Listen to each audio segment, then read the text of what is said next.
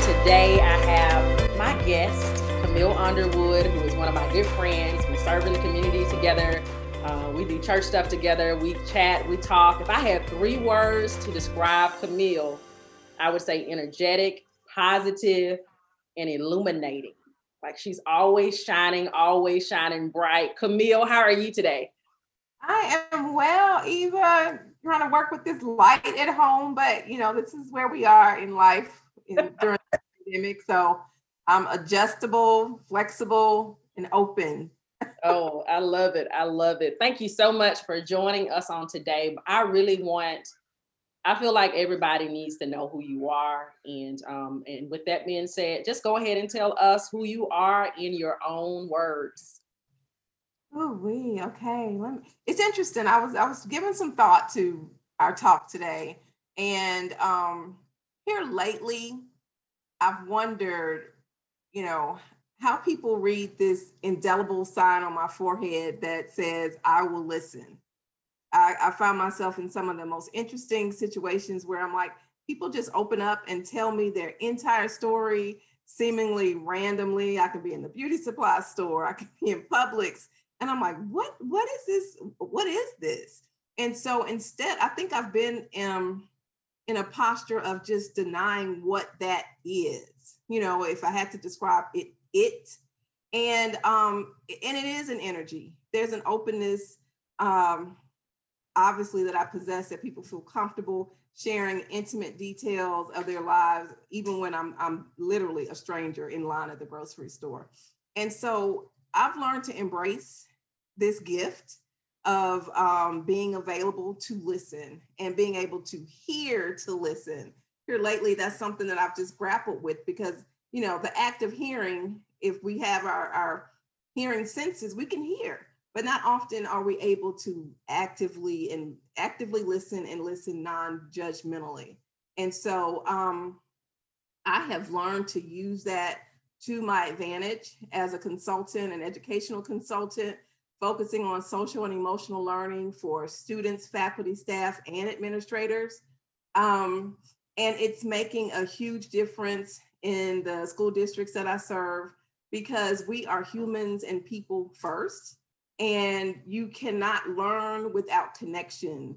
Connection starts with conversation, connection starts with relationship. And so it's the heart of the matter, the heart of education, the heart of learning that I'm focused on. And so an open heart, and when a student feels loved, or even a faculty member feels loved, they can teach better, they can learn better. And so I've kind of created this space, and I carry this space where I go, everywhere I go. My office is my heart. And so, if I'm there, I'm focusing on the heart of the matter. And that's pretty much how Camille Underwood Consulting came to be. That's awesome. That's awesome. And so when you hear this phrase, I really want to ask you this. I like to ask my guests this question. You were created with purpose in mind. You were created with purpose in mind. When you hear that phrase, what do you immediately think of? Oh, wow. Compassion. Just, having a compassionate heart for others. But it starts with self-compassion. And that's a lesson that I've learned. I think I've learned it in the course of our friendship, our connection, because without that, I'm trying to extend something to others that I don't extend to myself. And it's not genuine, it's not authentic.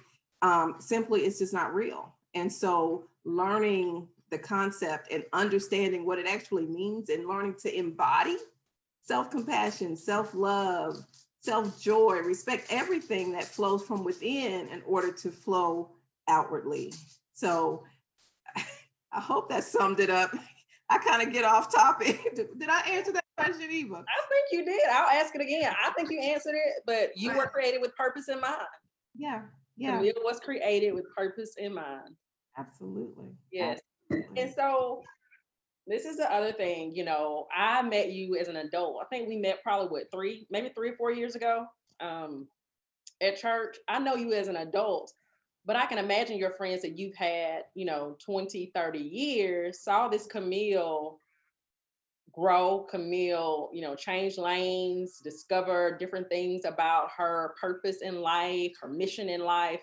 And so when I think about that, at some point you were like just high school Camille, or you were elementary school Camille, your mother's daughter, right?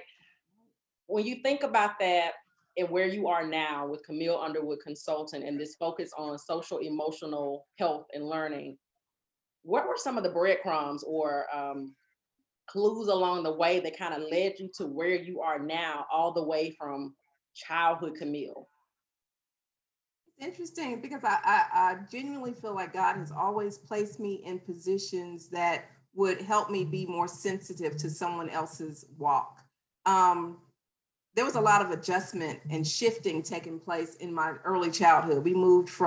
I was born in New Orleans at about 3 or 4. I moved to Washington, D.C. And then middle school, I moved to Tuskegee, Alabama, culture shock like no other.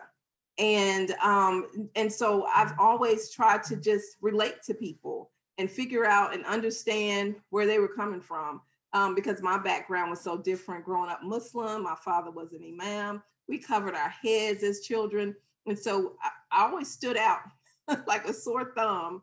And now I know part of my trauma was me just trying to force my way in and fit in the best way I knew how. And so my ability to connect and relate to pretty much anyone from any walk of life, I think those were breadcrumbs that were being dropped even as a child. And my daddy used to call me Smiley. My go-to response was always a smile. And I think to most people's reaction, like, okay, that wasn't anything to smile about. Why are you smiling? And so that has been a gift that God has given me. I can smile through pretty much anything. And that smile represents my joy. And that joy that was there, I think at birth. And I've learned to polish up and bring that joy back to light and help it shine for other people to see. So Smiley Camille has been around since 1971.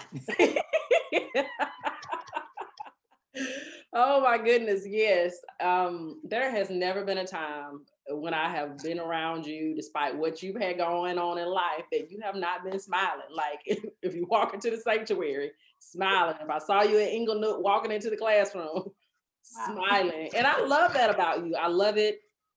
And your ability to connect with people and your ability to not, a lot of times we think because we connect with people, but you can also sniff out BS really good as well. So I appreciate that plus in your personality. And so what I want to talk about a little bit, okay, so we hear Camille Underwood Consultant. We hear social emotional health, social emotional learning, consider those parts of a person. Your client, if you had to describe, people are listening now, okay, so if I need a Camille Underwood Consultant, who would I need to be? Like, who are your typical clients? Are they individuals? Are they, groups? What does that look like? Well, as it stands right now, the majority of my clients are contracts through school districts. I currently have a contract with Midfield City Schools, Birmingham City Schools Special Education Department, and I recently landed a contract with Mobile County Public Schools. And it's interesting because it's like the world of emotional health and education meshing and using education as a platform to teach people how to treat themselves so that they can learn how to treat others. Because ultimately, that's what it boils down to. People will remember how you treated them. Maya Angelou said that you might not remember what someone said or what they did, but you remember how you've been treated. And I think that is one of the most important focuses that we need to look upon, especially in 2021, still in the midst of this pandemic. It boils down to how we treat each other, but it starts with how we treat ourselves. And so my clients right now are primarily contracts with school districts, but I really do plan to work on creating safe spaces for women. That's definitely a part of my purpose. It's personal. And it's not as structured as counseling. It literally is an opportunity to talk about energy and, talk about ways that we can align ourselves with our purpose, spiritually, physically, emotionally, so that we can be the best version of ourselves that God created us to be. So, and I'm pulling people along as I go because I'm on this path myself. I'm so far from there. And it's a blessing to just recognize that this is a path. It's not a journey. It takes crooks and turns. And I'm like, where did that turn come from? But I tell you what, every turn that I've been on my path, God has been there. Or that, like you said, there's a breadcrumb right there that says, hey, keep going, go this way. So I've been guided spiritually all along. And I'm just thankful to recognize that at this point in life. And I'm rolling with it. Yeah. You said a word there that has triggered my next question, my next thought, because I know you, but I want my listeners to really know you, and the kind of life you live, it just does not just happen, right? You put in the work for, a lot of times we think, spirituality, it just happens. No, there's some spiritual practice that we do to help us ourselves. And you said the word energy. So I want to piggyback on that. When you say energy, what does that mean to Camille? Oh, wow. Yeah, I have learned to relate to energy because everyone relates to energy different. But the way I relate to energy is it's on a cellular level. Like I feel more than I think. I feel enough that to reaffirm or reassure my knowing. And the knowing is not here. It's literally intuitively in my gut. And I've just learned to trust that. And with getting certified as a master Reiki therapist, it's been information that I've learned and I've made it my own. Like I said, my relationship with energy might be different than your relationship or anyone else's, but it's a knowing, an intuitive knowing that I have learned to not question whatsoever. And, of course, with energy, there's low energy, high energy, but it's all energy, all the same. So it's interesting. We started talking about energy, even we'll go on for. I mean, that's the language that I speak. I speak energy, and I'm self-aware about my own energy, and I'm also very aware of other people's energy. And so the opportunities to cut energy off when I realize I'm taking on something that does not belong to me. My spiritual practice allows me to cut it off, sometimes give it back, release it. And it has been such a healing practice for me. It's just part of who I am. It's a daily practice for me to recognize and align my energy to keep it clear and free flowing as much as I possibly can. So. Yes, you lit up. Oh my gosh, you lit up on that question. Yeah, as time goes on, and kind of with Reiki, meditation, one thing that 2020 afforded for me is that the moment of isolation and living alone, I upped my meditation to just make it. And I really challenged parts of myself that I probably would not have challenged. And I always thought that I got a lot of rest, but I was able to get rest, and I was able to really just experience some things on a spiritual level, and really dig deeper into the teachings of Jesus, and really just look at, okay, what's here, and what has been layered on top of me that has nothing to do with this. And so once you find that place of freedom, and when you find the spiritual practices that work for you, I think there's a freedom that comes with that can never be taken away, if that makes sense. I told somebody the other day, I was talking to one of my coaching clients, and I told her, I said, once you're free, you're free. So I'm not worried about you shrinking back.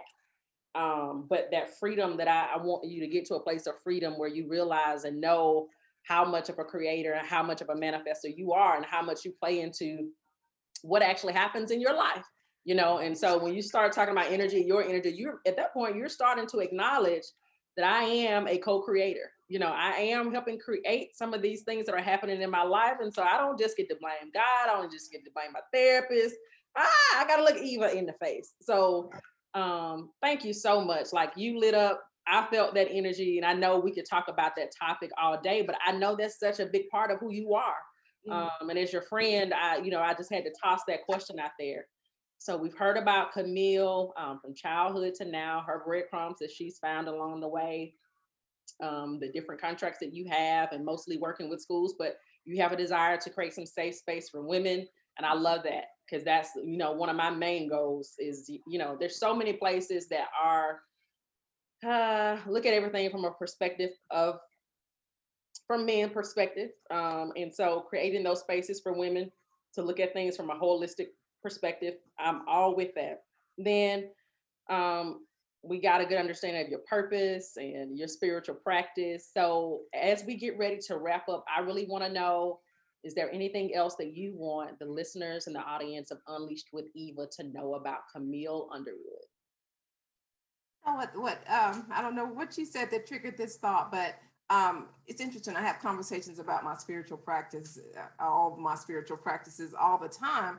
And I like to reassure people that your path is your path and it belongs to you, and you can shape it, you can mold it. And like you say, co-create with God the way that your energy and your spirit is leading you and guiding you, and learning to trust that intuitive nature that you have that tells you keep going, to stop, hold up, breathe. Learning to listen and trust that, that's totally your process. And whatever you do to reach that point and continue on that path, it's yours. And here's what I do realize, it's certainly not linear. And sometimes you kind of circle back to where you started and you're like, oh goodness, I went this way. How did I get back here? And it's okay. I just want to affirm, because now it's so cliche-ish. We see so much stuff on social media, almost like a formula, like you got to do A, B, C, D. Well, sometimes you got to go A, you might jump to G, you might end up at Z, and it's okay as long as you're aligned with your energy and your spiritual self. You're on the right path. So keep going. Yes. And I love the way Michael Beckwith describes it. So sometimes we talk about it as, like steps and, ascension, but he also talks about a level of awareness that grows outwards, so you may have to come back to something, because I really believe, like, when you think about an individual, we have this life, this incarnation of life. I know I'm tipping on some toes right now, but this incarnation of life, there may be something that, we have agreed, or we know that our soul knows we're supposed to work out in this incarnation, right? And so we may have to, in that area, come back to some growing awareness in that area so that we fulfill our life's purpose, right, for our soul purpose, if that makes sense. So I love the way you said that, but I want to come back to this question. Is there anything else you want our listeners to know about Camille Underwood? I'm just, I'm thankful, Eva. I'm so thankful to be in this space. And I'm thankful that you've been here and walked with me through some things that I had no expectation that I would experience in this lifetime. And I'm thankful for our connection, our sisterhood, our bond, and understanding the power of sisterhood. It's sacred, and I value it. And I don't know, it's difficult for me to talk about myself without talking about us, because we're sharing this space tonight. But no, I'm in such a good space right now. It's hard to put it into words, really. All things considered, is 2021, 2020 honestly was not as rough for me, thank God, as it could have been. And so my heart of gratitude is just huge right now. And I'm just thankful. I'm absolutely thankful. Yes. And gratitude paves the way for abundance. So I love it.